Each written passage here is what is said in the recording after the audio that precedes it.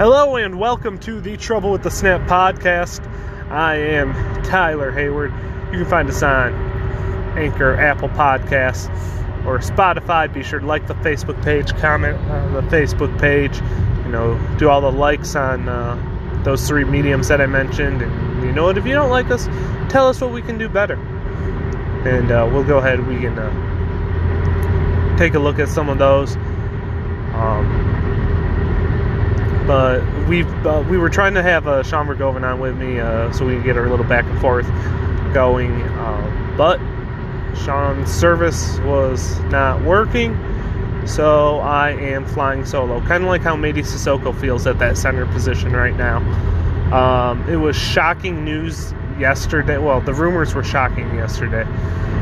The news broke today, and obviously given what happened yesterday, not as shocking today. But still really disappointing. Julius Marble is no longer at Michigan State.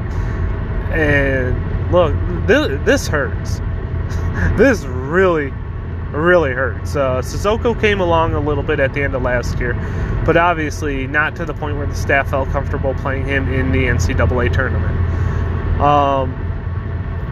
And he is the only center returning with experience. You have a 4 or 5 type guy in Jackson Kohler coming in, but we don't know what position he's necessarily going to play.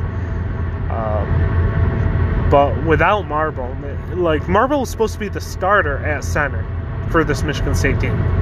And I don't even think it was penciled in. This thing was etched in stone. This was tattooed on Michigan State's roster.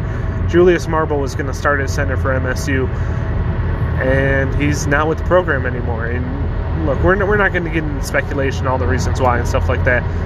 There's a pretty, I want to say, logical reason for that, but until the kid says something, I'm not going to say anything about it.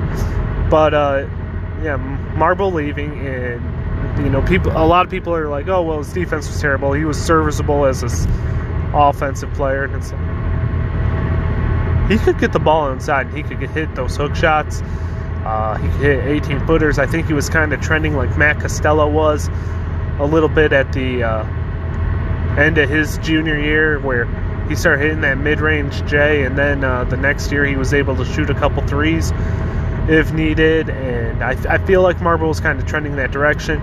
He obviously had that strong post game. He could hit hook shots from almost out to 10 feet.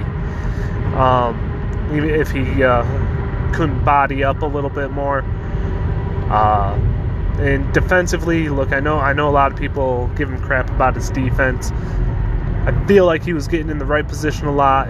He still had games where he lapsed back into what he was doing a couple years prior to. But, I mean, the guy was supposed to start at center, and I trust him more than I trust Sissoko. There's not a lot of valuable bigs that are still out there. Now, obviously, Izzo is hitting the portal, though that was kind of a question regarding his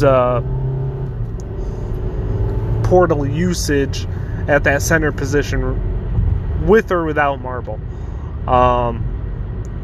Because ultimately, like I said, the staff wasn't too comfortable with Sissoko, though he did kind of come along at the end of last season. So, obviously, you've got to hit that portal. Because you have to have some sort of a threat down low. And you can sit there and you give the ball to Hauser all you want. I'm anticipating Hauser coming back. We'll obviously talk about that when that breaks, whether he comes back or goes. Interesting article from Jim Comparoni today. Do you sit there and try to get a sweet NIL deal for Marcus Bingham and try to bring Bingham back, who's going pro? So, a lot of things that need to take place. And honestly, I don't know if you're Michigan State how you address this, because Michigan State is not active in the portal on the hardwood. Obviously, they are on the football field, about as active as anybody else in the world, but they're not active in basketball. And they like to develop the players. Like me and Annie have talked about. I don't know if it was on the show or if we were just talking about it, but we were talking about AJ Hoggard being an All-American next year if he can develop a jumper, and like that's the only thing that's really stopping him. And so Michigan State likes to develop these players, and so you really start to wonder why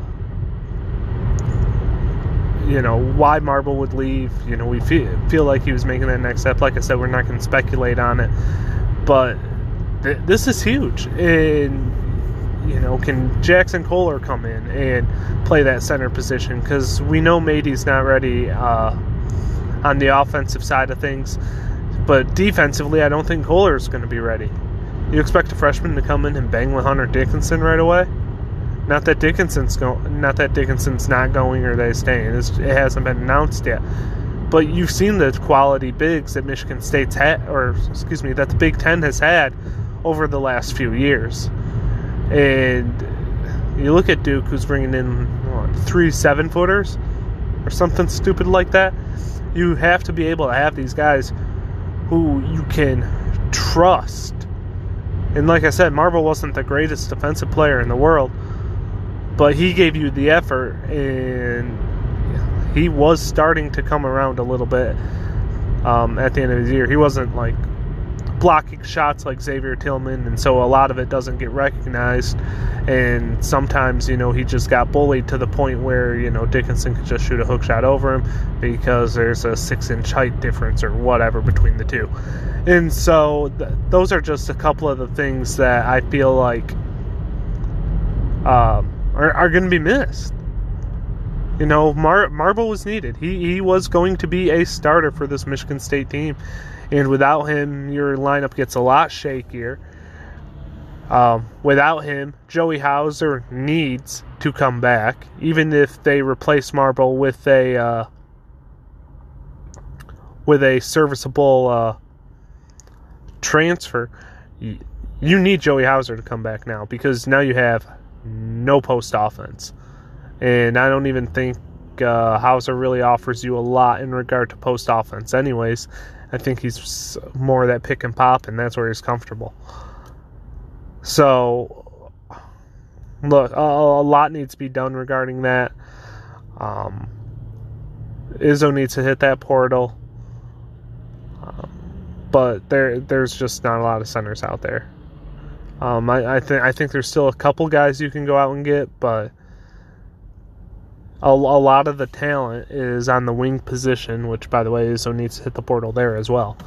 A lot of the talent is on that wing position, and you're looking at a very undersized Michigan State team now.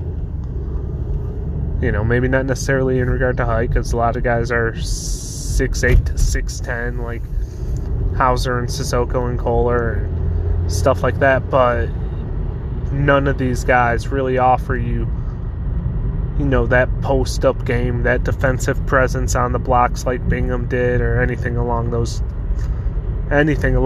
lines. And so that's a problem. You're already short at the wing spot. It's looking like it's going to be Tyson Walker and Jaden Akins as your two guards. This is a very, very small team now, and when you take away that post presence, that offensive post presence especially, because you're not going to get it out of Sissoko,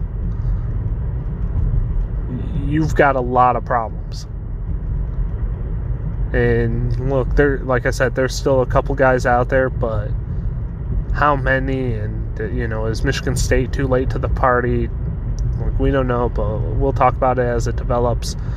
There's some potential attrition, some spring game stuff that we're going to talk about a little bit tomorrow. We're going to talk about it today, but like I said, we had those connection issues with Sean, and by this time we're running out of time. So we'll try to get to that tomorrow.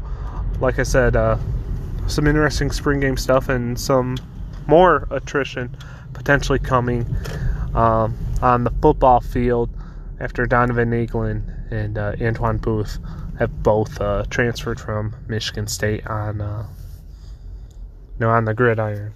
So we'll break all that down a little bit tomorrow and talk about some of the other options there.